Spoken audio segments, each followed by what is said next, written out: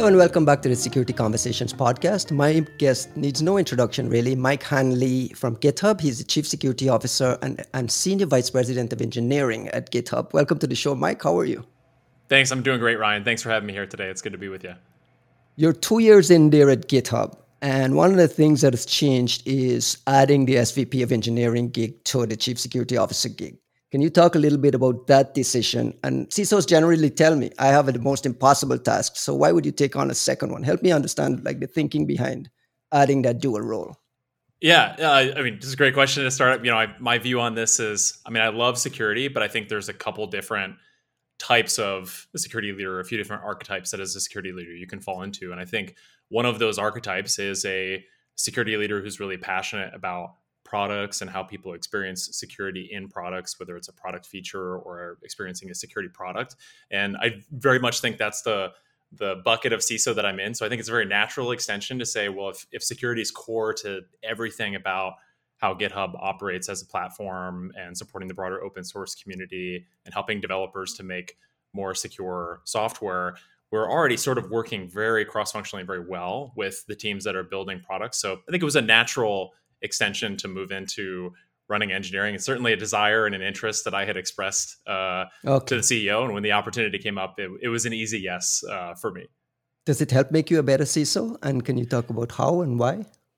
Yeah, I think the best security work is happening as close as possible to the engineering field work that's actually building and developing products. If you think about it, that's the cheapest and most effective place to make good security decisions. So I think with a security mindset and thinking about how do we get it right the first time, especially knowing that the impact associated with GitHub, either getting it right or wrong, can be very large in either direction. I think it's working really, really well. And we have the security leadership team is right side by side with the engineering leadership teams that are building products. And I think that chemistry works well for us. I'm not saying it's a pattern that every organization could necessarily follow or get away with. But what I'd say is I would hope that we actually see more of this, because I do think there are a lot of good, deeply technical CISOs who have backgrounds in engineering who have a lot to offer back by potentially rotating through or also taking on additional responsibilities. It doesn't always have to be the CISOs running IT as a common pattern that we see.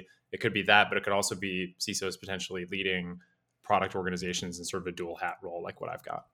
Is there any worry about the absence of oversight where the security team is serving as that oversight role to engineering and now you're taking on both roles? Like, can you talk a little bit about splitting those and if there's any worry there? Yeah, I think I do come into everything, obviously, with that security mindset and background, having 20 plus years in the field. So I think it's a bias, and I have to be open about that, of course, with the team, because it always helps to have a healthy dialogue about that with the folks with various perspectives on the team. But I think it's if you're going to have a bias going into something, I think a bias of making sure that you get security right and you get it right at the beginning or the onset or the genesis of an idea or a project. This is the right role to have that approach. In terms of oversight, the nice thing is my boss, Thomas Domke, also has a great security background, having run security functions and programs and other teams before. He has a deep appreciation for it. It's very much a pillar of what he was doing. And even before Thomas took the CEO role, when Nat Friedman was here, one of the reasons that I came to GitHub was Nat really pitched me the role as an opportunity to have a massive security impact on the ecosystem. So the nice thing is at GitHub, there's no selling or pitching the idea that security is important. I think it's very core to everything that we do here. So the oversight is embedded in the fabric, I think, of the broader organization, which is healthy for us. How would you describe the mission of your entire organization, taking both roles into consideration? Let me flip the question this way. I feel like you have one of the most significant roles in security, taking into consideration the supply chain ecosystem that you're the hub of, basically. It's called GitHub for a reason. We see supply chain issues in the executive order. We see constant wave of news around this massive risk that exists here. I've had Omkar from the OpenSSF on the podcast. I've had the guy from ChainGuard, Dan Lawrence, on the podcast. And these guys say, listen, we're in for a long haul. We're in the beginning of what will be a long haul. How do you view your own role and mission in the organization? Is security a bigger factor in your brain versus what it would normally be at, say, a startup working on authentication? Help me understand how you view your role. Yeah, I think GitHub as an organization, security is really one of our 3 top fundamentals, as we call them internally inside the company. And those are really security, making sure that the platform is safe and secure for everyone to use, and the things that we build and ship are safe and secure. The second one is really availability. We have to always be up and running because we are the developer ecosystem that all of our customers and really the open source communities depend on. And then the third is really accessibility, to make sure that as the home for all developers, we truly can be the home for developers everywhere, and making sure that the website is accessible to any developer. So those three things we really put as sort of the P0s, or the topmost priorities in everything that we do. And they exist throughout the development lifecycle of everything that we build, ship, and operate inside GitHub. Specific to security, though, I mean, I really view like there's three sub pillars to that top priority. There's making sure that we keep the company and the business secure, right? Because on any given day, obviously there's new news about a particular organization being attacked. Obviously, we're an important part Higher of target, the ecosystem. Right? You view yourself as a bigger target as well, right? Yeah, I think we do. And I think we try to make sure we have an investment that's commensurate with the types of threats that we see in the broader ecosystem. So I would say we have a relatively large security team compared to, for example, if I just look and compare notes with other software companies, I do think our team is probably larger on average as a function of total headcount, or function of headcount that you have in engineering. Are those numbers publicly known, or can you share? We don't share those numbers publicly, but it's large. It's a good ratio. It's a good ratio. And, the question often comes up is like, well, what's the right number to have? And I mean, I think this answer is different for every organization, but we feel like security is not just important for defending the business, but it's also a huge opportunity to create positive impact on the broader open source community. And frankly, every company that builds and operates and comes together as community on GitHub. And I think our investments commensurate with what we see as that massive opportunity and responsibility. So like I said, that first piece is really just making sure that the business is secure. The second piece is building secure software. But the third is really... Can I ask you to linger there on that first piece? Is that even possible? When you say, or my first mission is to secure the organization, are you like, when you think about securing the organization, you're trading risk, right? You're trading risk in terms of what I'm able to absorb, what I'm not able to absorb. And I asked the question as like a philosophical thing about the idea that a company can be properly secured. Do you subscribe to that? I think you can always be focusing on making sure that you've increased the attack cost. I think you sometimes hear people say like, well, I have a goal of not having a security incident. And this is a bad goal, right? Because you could not have a security incident by not looking for security incidents and doing nothing. Correct. Right? And so I think those metrics can be a little bit misleading. So I think where we really focus on is making sure that we have frameworks that represent what I think is state of the practice or best practice, like making sure that we have FIDO compliant authentication everywhere, right? So everybody inside GitHub uses a YubiKey often multiple times a day, whether it's to log in for the first time or to step up and check out a higher privilege, making sure that we've nailed strong authentication. And really what that is it's brilliant at those basics. And most organizations, and certainly I think you see this demonstrated in the news or sort of the state of commentary or some of the talks maybe that we'll see at Black Hat next week, is the reality is a lot of organizations have not mastered the basics. And frankly, there are a lot of distractions in security from being brilliant at the basics. But we really focus on getting that stuff right, because those are the things that are most likely to lead to better security outcomes down the road. What are those basics? I want you to get to point 2 and 3, but just to linger on point 1 here, because this is fundamental, is like, what do you consider those basics? Is there a bucket list of basics? Is it tied to the NIST framework? Like, are you just doing it that way? And if you could recommend to your peers, especially the have-nots, because we're running into this thing in the industry where there's haves who can afford to buy all the latest tools and have the ability to do all the logging and hunting, like you just mentioned. What does that foundational fundamentals look like? Yeah, well, the one we were just talking about, it's 2023, and we are still telling people to turn on two-factor authentication, let alone strong authentication. So there's obviously some of the places like that are the core IT basics, making sure that you've got a zero trust strategy. Like, what is your strategy for trusting endpoints? How do you reduce the attack surface by, rather than having to defend thousands of laptops, can you defend one particular virtual machine where people do development in the cloud? Right. Some of those strategies where we've taken to reduce the attack surface there and really have like aggressive policies around security exceptions, vulnerability management, et cetera. So you mentioned things like, are you following NIST?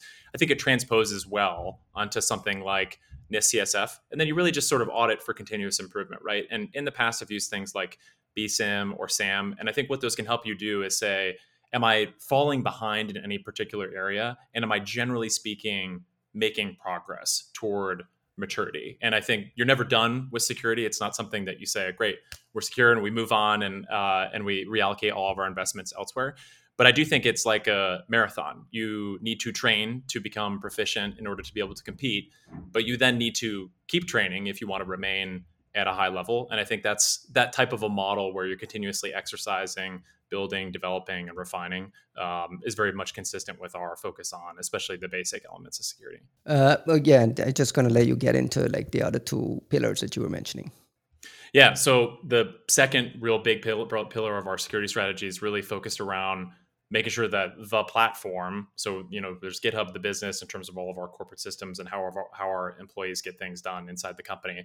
But the second one is really security and safety of the platform. And the goal and idea there is really to make sure that GitHub and all of its products and services make a safe and secure home for developers everywhere in the open source communities that are counting on us. And this shows up in the traditional, how do we make sure that, the github.com software that we ship and all the things that run on it are secure and meet the expectations of all of our customers. But it's also our trust and safety investments. It's our anti-spam and abuse investments. And a lot of those things are really important because frankly, they help us keep things like the free tiers of some of our services available to the open source developers who depend on and count on GitHub. So there's a pretty substantial investment there. That those investments also accrue to things like you may have seen some of the news last year where we found things like compromised OAuth keys that were being used to basically conduct these ecosystem attacks. Or you saw probably 2 or 3 weeks ago, we published a blog sharing some indicators associated with an actor who we saw attacking entities that use github.com for development. So our ability to see and disrupt those attacks that are occurring on the ecosystem is very much a part of that second pillar. And the third pillar is really around, for all the developers who are there, but in particular open source developers, how do we help them get to better security outcomes? And this comes in the form of things like we give away a lot of our open source, or we give away a lot of our security tooling to open source, things like our code scanning capabilities. But it's also in the form of investments to generally raise that watermark for security across the ecosystem with things like requiring everybody on GitHub to use two-factor authentication, which is a very hard, very complex engineering problem. But I mentioned in the first pillar, everybody at GitHub uses a YubiKey every day. And while I know not every open source developer is going to have access to a YubiKey, we do want to make sure that people understand that we really think the supply chain security starts with security of the developer. And we need to make sure that their account, the things that they have access to and the communities that they're a part of, have those basic levels of hygiene that we would expect in a more traditional IT security context. I want to ask a tricky question as it relates to use of multi-factor authentication, because when I look at, you're familiar with SSO.tax, this name and shame websites that basically name and shames company for charging for SSO integration. Your company is listed there. And of course, it's a cost for you. And I understand the implications of the business. But how do you view, I talk a little bit about the haves versus have-nots. How do you view that line, that balance around, you mentioned giving away things for free versus charging for like crucial things like SSO integration? Does that list annoy you? I'm familiar with the list. It's, as you might imagine, it's been brought up to me before. It is ultimately a more nuanced pricing, packaging, business conversation. I will say a lot of customers who are looking for those features are buying that tier of the product. Well, they have to though, right? In fairness, they have to if they need it, right? In some of those cases, yes. And, of course, we're always willing to have conversations with those customers about what the right fit is for them in those particular contexts. But again, a lot of those customers who are already looking for those features are already buying that tier or higher of the product anyway. You understand the frustration from the defender, though. I mean, you come from an old sort background through your, days at Duo. You've been on the other side of that trench for many, many years. You understand the economic realities of attempting to secure an organization. I do. And in fairness, there's also a lot of security features that we have been able to make free, or security improvements that we have been able to make for free. So while I acknowledge the feedback on that one, I also want to acknowledge, there have been a lot of investments that we've made that we've really pushed down and out to the benefit of customers for no additional charge. Things like additional logging, refinements to things like personal access tokens. So, we really have made a number of investments in that area, which is not to make any particular commitment about this one in particular. And again, I appreciate the feedback on that front, but there is definitely a litany of other security work capabilities and features that we're really focused on making sure that not only do we push out and make available, but that there's successful adoption in those areas as well. Right, and one of those things I want to give you credit for is CodeQL. I think it's popped up in my conversations as one of the most significant things out of GitHub, making that available for free and really shifting things left around getting rid of entire attack classes. Are you tracking data around how that has helped developers, and if there's been a reduction in certain classes, disappearance of classes of vulnerabilities? Can you talk a little bit about some of the lessons from that specific project? Yeah, I think code scanning, so thanks for bringing it up. I think code scanning is a remarkable technology, and certainly, especially now running both security and engineering, I have the opportunity not just to be a customer of it internally because it's integral to our own product strategy, but also to be close to the engineering team and to be able to talk to the experts. We really have phenomenal expertise going into that work.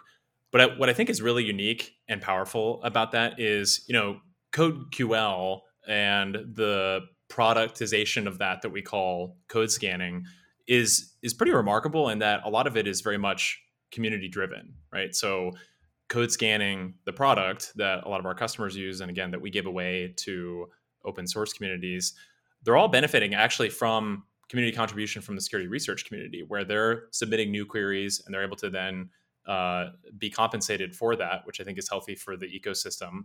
And all the consumers of code scanning as a service then benefit from that as well. And when you look and you say like, okay, well, how do you measure success on that, right? Well, it's a certain particular amount of, like, for example, CWE or CVE coverage against a particular language. Like the density is pretty good. I don't have any of the particular stats at my finger that I could give you some quotables on, but we do get a lot of great feedback from customers on that. And one of the big investments that we're really making is to make sure that it's actually easier for people to onboard into that. So in the open source space, where people are, where they're not paying anything to have access to, those capabilities in free public repos, the GitHub Security Lab, which is doing a lot of great security research generally in open source, part of their mission is to actually just go out and help those open source projects adopt those tools and capabilities, because in many cases, those developers don't necessarily have, in all those cases, a strong security expert on their team or as a part of their community. So it's helpful that the security lab can actually go in and help drive adoption on that front. But yeah, I think CodeQL has been a phenomenal development, but in particular, we've seen a lot of great success and a lot of success stories from customers and from open source communities coming back to us and sharing narratives like what you described of like, hey, isn't it great that we exterminated this bug class, or that we found these variants? Interestingly, when Log4j happened, we saw bounty queries basically being contributed back to help find variants of that, within the first few days. And it's just phenomenal to be able to see that collective response that helps enable in the broader ecosystem. When you think of the supply chain, open source supply chain ecosystem, like how did we end up here? Like, it's been 20 years of heavy investment in cybersecurity and mitigations and killing bug classes and all the offensive security research and all the work on open source security. And here we are with like a supply chain crisis. Like, can you help me and the audience understand if this is just the state of play it's going to be forever? We just kind of, this is what security looks like in reality? Or do you genuinely get a feeling that we're making some sort of progress in the grand scheme of things? I do think we're making progress, Ryan. I hope that you're not writing those same headlines 20 years from now that we haven't made progress. But you understand the question though, right? I very much do. Isn't it frustrating? I mean, how do you wake up in the morning excited for work when this is the status quo, right? Yeah. I mean, I can give you an easy answer to that one. What I'm excited about in terms of coming to work, especially in this job at GitHub at this time that we're in, where this is such a mainstream challenge, is there's so much ripe opportunity in front of us if we just get focused on actually helping the developers who are actually writing the software that we've become dependent on. And if you look at some of the headlines and stories over the course of the last 20 years, I mean, even recently, generally speaking, I think people still don't actually have a great understanding of how to think about, again, the open source software that has become not just critical, but the majority, in many cases, of software products that they use on a consumer basis on a day in and day out. And you don't have to look very far. And actually, if you look back at Log4j, there was a tweet that I'm trying to recall like the specifics of, but somebody had actually sent a vendor questionnaire to the Apache volunteer developers who were working on Log4j, demanding answers as to what their patching SLA was, and how long has this bug been in existence, and sort of the classic like security vendor questionnaire. And it's not to say that that's not a set of questions that you can imagine people might want answered, but to me, what it reflected, and what I think you see play out in a lot of different places, is it reflects a misunderstanding of the ecosystem of how commercial entities and open source communities work together to create these items going forward. And the challenge is, if you think that, like, let's just say we're going to levy, everybody who wants to have their open source software consumed must provide the following 5 things. Like, the incentives on that just don't actually make sense at all, unless you make it so easy for the open source developers that it becomes a non-factor. And I think just understanding these relationships and dynamics and figuring out, how do you actually give back? How do you become a constructive contributor, not just a consumer of what's in open source? How do you actually enable many of those open source developers in such a way where it's actually reciprocal benefit for both them and the organizations that are consuming their projects and software? And this can be in the form of like monetary sponsorship, but generally speaking, there's opportunity for better partnership, because if the consequences or the costs of good supply chain security roll all the way down the hill until they clobber the open source developer who came to a community to create something that they love and care about and that maybe they depend on personally, like that's a losing strategy. So I'm very focused on, particularly at GitHub, but also with OpenSSF, how do we help set those developers up for success? And I think this is everything from some of the free tooling that's being made available to also continuing to drive things like the public-private partnership. And you mentioned you had Omkar on the show recently, but I think the work that OpenSSF is doing to help the public sector build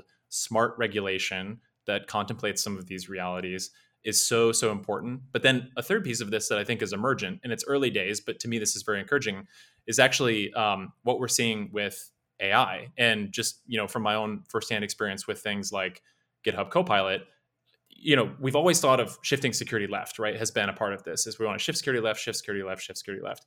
And what that's always meant has been security happens sort of around the CI/CD time, right? Like after you've written the code, but before you've probably shipped it somewhere. And if your AI pair programmer is helping you as you're doing the work, like as you're bringing your idea to code, this is a radically further left shift than we've been talking about at any point in the last 20 years. And I'm excited about what that means for code that's yet to be written. Now, what that doesn't solve is code that was written 10 years ago that nobody's patched and nobody's actively maintaining anymore. So we still have a lot of challenges in that space.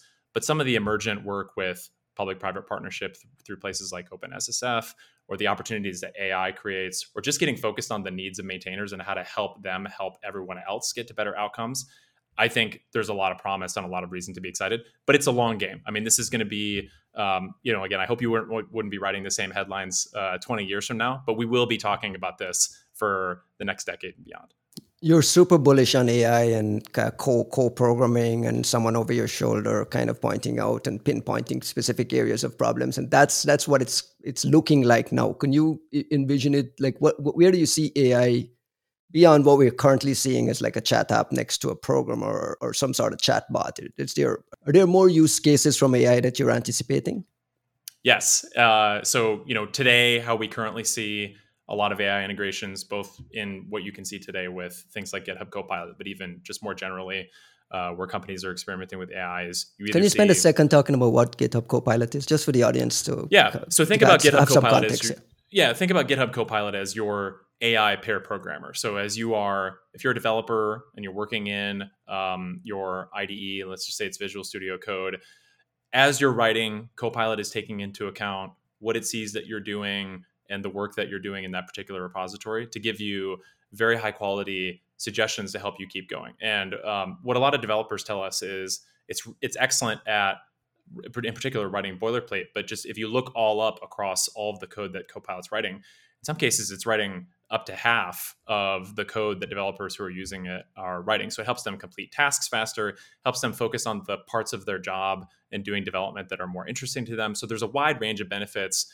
really around developer happiness, but also you can see that you get these other development benefits from in places like security. So if you contrast that to a lot of other security tooling and capabilities that we use today, and certainly over the course of the last 2 decades, most of them were not designed with developer happiness in mind, and most of them are brick walls or perceived as interference to people being able to get their jobs done. But I think the beauty of something like Copilot from a security perspective is it's helping you go faster, and by leveraging what it has learned, what the model knows and has learned, but it can also help you be more secure, be happier, et cetera. So there's a bunch of other benefits associated with that. But Copilot, I would think about it as it is your AI paired programmer in the IDE assisting you with productivity. And then, the other part of your question was, of course, like, well, where do we go from here? And I think it's such early days. Like, I was actually having a conversation with somebody recently where I said, do you remember that, before Thanksgiving of last year in the US, ChatGPT wasn't even on the map? And really, No, and the first, all of Black Hat will have some sort of ChatGPT integration next week on and the show I floor. made a joke at RSA conference this year that I think the only reason there weren't more booth signs associated with chat integrations into the security products that were there was because it was too late to have them reprinted before RSA in April. The time window was too short. But I think you're right. I think it'll be a big theme at Black Hat. I think it'll be a big theme for years to come. But if you look at the progress in terms of real world implementation of AI, I mean, I can tell you that Copilot is booming at GitHub in terms of the demand and appetite for it, which is fantastic. But when you imagine the other use cases, I mean, I'm really excited about what that can mean for bug hunters, for other productivity needs, for other security suggestions and capabilities. The experiences will not stop with chat-based interaction. I think that's one modality in which people can interact with and benefit from AI. But being able to ask, how many bugs are in this code? Have I solved everything? Tell me about the history of this code and when and how long it's taken to address defects. I mean, there's a sort of a universe of questions that will probably get answered in the course of the next several years through different experiences. So I'm very, very bullish on what that'll mean for developers and security generally. Do you think it'll eventually help with at least minimizing the instances of memory corruption issues? Again, memory corruption vulnerabilities is again the bulk of defects we see. Are you starting to see? Are you starting to see a reduction? Are you starting to see Copilot making a small dent there? And is this a story I'm not going to write in, say, 10 years? And not a buffer overflow. I mean, the good news is some of this is already happening. And again, I think the encouraging thing is to say this is already happening in the very, very early days of seeing AI-assisted coding products or to help developers. Back in February, we published a blog post about just some updates to GitHub Copilot and the models that underlie it. And one of the things that we highlighted is actually Copilot does help with not suggesting vulnerable code, but also telling you when you're suggesting vulnerable code. So some of the things that you would traditionally think about as like feedback that you get from your SaaS tooling, getting that in the IDE is, if you think about it, like a much, much better time and place to respond to that feedback before you even hit tab to accept that suggestion. So I do think that as models get better and as we fine tune models to better contemplate things like what are all the best practices for a given language, right? Because I don't think it's a reasonable expectation to say that every developer everywhere who works in, let's say, Python is also an expert on the range of defects or how each CWE can be instantiated in Python. But if the model can do that for you and give you not just the suggestion, but feedback as to why it gave you the suggestion, which again, this is already starting to happen. And you think about the fact that that's true in products that have basically been in the commercial market less than 2 years, I think we've got lots of reason to be hopeful about the bright future ahead. I was hoping to make it through this conversation without mentioning SBOM, but I have to ask you, do you expect that and some of the mandates coming out of government and some of the energy around building the tooling and all the happy stuff now to have some sort of significant contribution, or is this going to add more burden onto developers every time the government gets involved, it becomes more burdensome on people. What are your thoughts on the whole SBOM push? I think if SBOM is a vehicle to getting attention on and people thinking about the right ways to solve for supply chain security, then I think that's beneficial. I think what's dangerous, and you see some of this, so this is a problem that we are realizing to some extent, is where people equate supply chain security with SBOM, which happens a lot. That is dangerous to me because realistically, we know that in the spirit of earlier in the conversation, we were talking about brilliance at the basics. Well, a lot of organizations struggle with, frankly, because it's hard, vulnerability management generally, or configuration management generally, or asset inventory generally. So having the SBOM is great, but do you understand what to do with it? Do you know what questions you're asking of it? If you find something in the SBOM that doesn't match your expectations, how do you respond to that? So, SBOM it's a tool that's going to go in the toolbox of helping with all things supply chain security. But plenty of people are going to apply that tool in the wrong fashion, and there's definitely a risk of seeing that particular tool as a panacea. So I think helping paint that in the broader picture of how does this all fit together is actually really, really critical. So for, often when I get the SBOM question, I try to reframe that in the context of like, well, how do you fit several things together such that you realize something like SALSA level 3 compliance? And I think that opens up the aperture a little bit on, yes, supply chain is actually a lot of different stuff.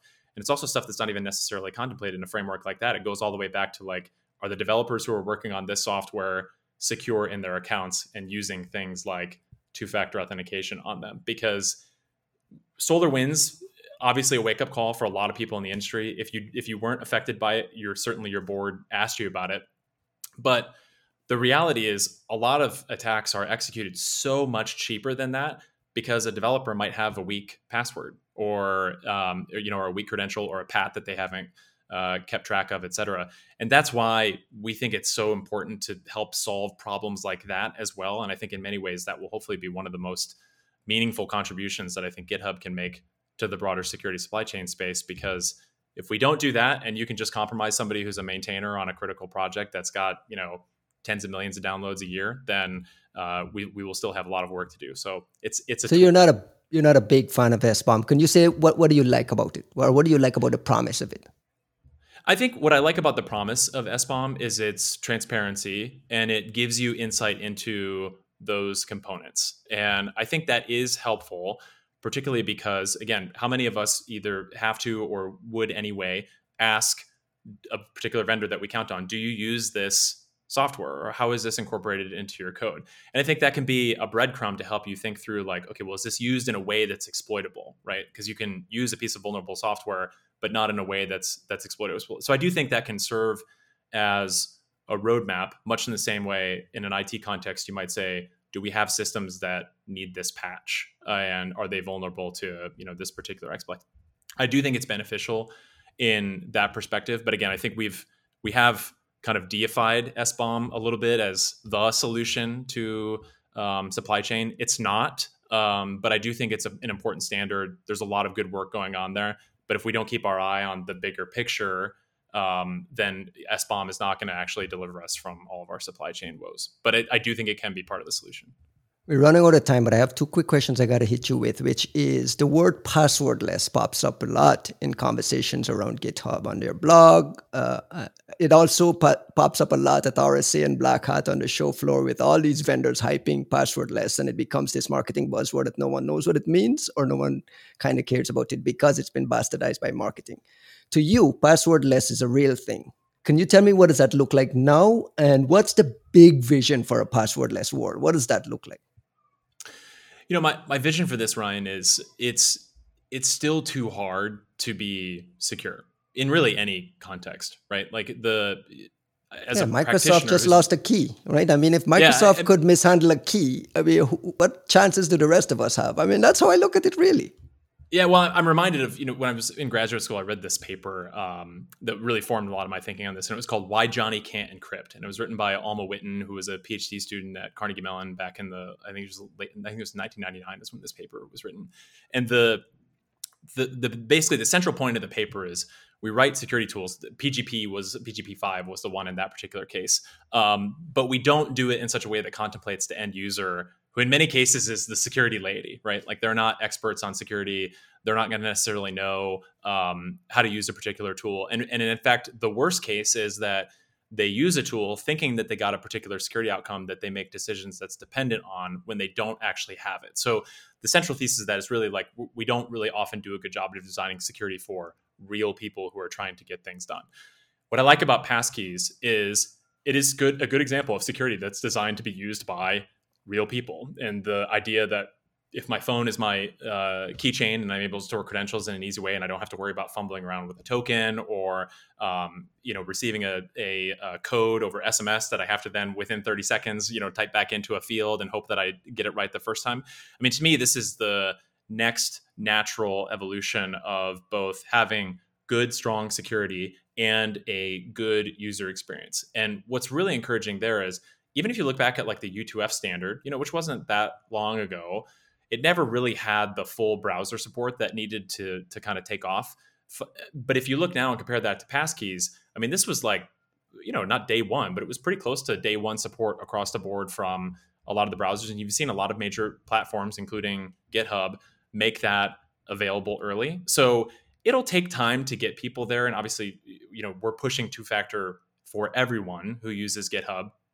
And it's a true statement that a lot of developers can't do anything better than SMS for 2FA. And you might say, well, doesn't NIST say not to do that, or isn't that worse than having nothing? I mean, I don't subscribe to that. I do think it's better than nothing. In many cases, it's the best that a lot of developers have who may not have access to a that smartphone. Percentage is getting smaller? I think that percentage will get smaller over time. I mean, right now we're doing the big enrollment push, and we do want people to enroll in the strongest factor they have. So if they have a security key, great. That's what we want them to use. But over time, we will absolutely go look at developer accounts that are on GitHub. And if we see that they're using SMS, we're going to nudge them and encourage them to raise the bar on the level of security that the authenticator is that they're using. So that's going to be something that we're pushing on for a long time. But right now, the goal is to make sure that everybody who uses github.com to contribute code is using two-factor by the end of this year. So we've got about what does that end up being? About 5 months to go. But once we get that done, we will definitely be helping raise everybody up to make sure that they're eventually everybody who can use passkeys, we hope will be using them. But you're always going to be trading off the risk of that subset of users who will always be on absolutely, SMS, right? And, because it's a reality. It is, and certainly as the home for all developers, we want to make sure that GitHub is also a place where developers who don't have access to the latest and greatest equipment can still get their start there. I think that's part of what makes open source a great community or set of communities to be a part of, and we want to remain accessible to folks on that. So obviously we'll monitor that over time, but the plan right now is to help everybody use the most secure method that they can, while making sure that people can still be included in those communities with those new requirements that we've made available. Last question, I promise. You mentioned your board will ask you, and I want to ask about reporting to the board. There are new requirements from the SEC now for public companies around board reporting. You have a certain quick number of days to determine if it's material to do your disclosure. How are you as a CISO preparing for that? Even if you're not a public, if you talk to your peers, even if you're not the CISO for a publicly traded company, you're going to end up, it's going to filter down. How are you preparing for this reality? I think these reporting requirements, Ryan, are going to continue to crop up. I mean, it's the SEC today, but I think we'll have other requirements coming up from other. But this is a significant change, though, right? It's a significant change, but at the same time, like if you look, India had a data breach reporting law that was measured in hours. I believe it was last year. So it's certainly not, I think it's maybe newer in the United States, but it's not new generally that you have these like fairly aggressive reporting timelines. And I think where the pressure comes on is actually to make sure that, first off, like I think CISOs need to be aware of and monitoring and in communication with their teams, but also with company governance to make sure that they're sharing this news. But second is, I think it's also requires that you have to really actually quite quickly be able to put the story together about what happened. It's not enough to say, hey, like a bad thing happened, we'll get back to you in a month. That's not a trivial task, though. I mean, in reality, it's not trivial at all. It's not. And I would assert that a lot of organizations are probably not in a place where they can easily comply with that. But I'd go back to what we talked about earlier, which is, there's a maturity arc that really every organization has to travel. And to your point, where you stop on that, in some cases, from an investment standpoint, is a risk conversation for the management and the governance of the company. But I think a lot of organizations are not going to be able to comply with a lot of those timelines, in part because they just don't necessarily have the resources or capabilities to do so. But I think it's the right anchoring point to pull people forward to continue to invest in security, because unfortunately, we know that generally speaking, there's a lot of work to do across the board in really every domain of security. And we do need to make sure that there are the right incentives in place. We'll see how this plays out in practice in terms of implementing that as a capability. But I think continuing to put some of the pressure on, making sure that companies are adequately focused on and resourcing it, not viewing security just as a cost center, but actually as a business enabler. You're protecting the business and driving it forward. That I hope that will be one of the effects of something like this, even if the implementation has varying levels of success in terms of playing out. I got about 15 questions on my list here that I haven't gotten to, so you'll have to come back. Mike Hanley, Chief Security Officer and SVP of Engineering at GitHub. Thank you very much. Appreciate it, Dad. My pleasure. Thanks for having me on, Ryan. I appreciate it.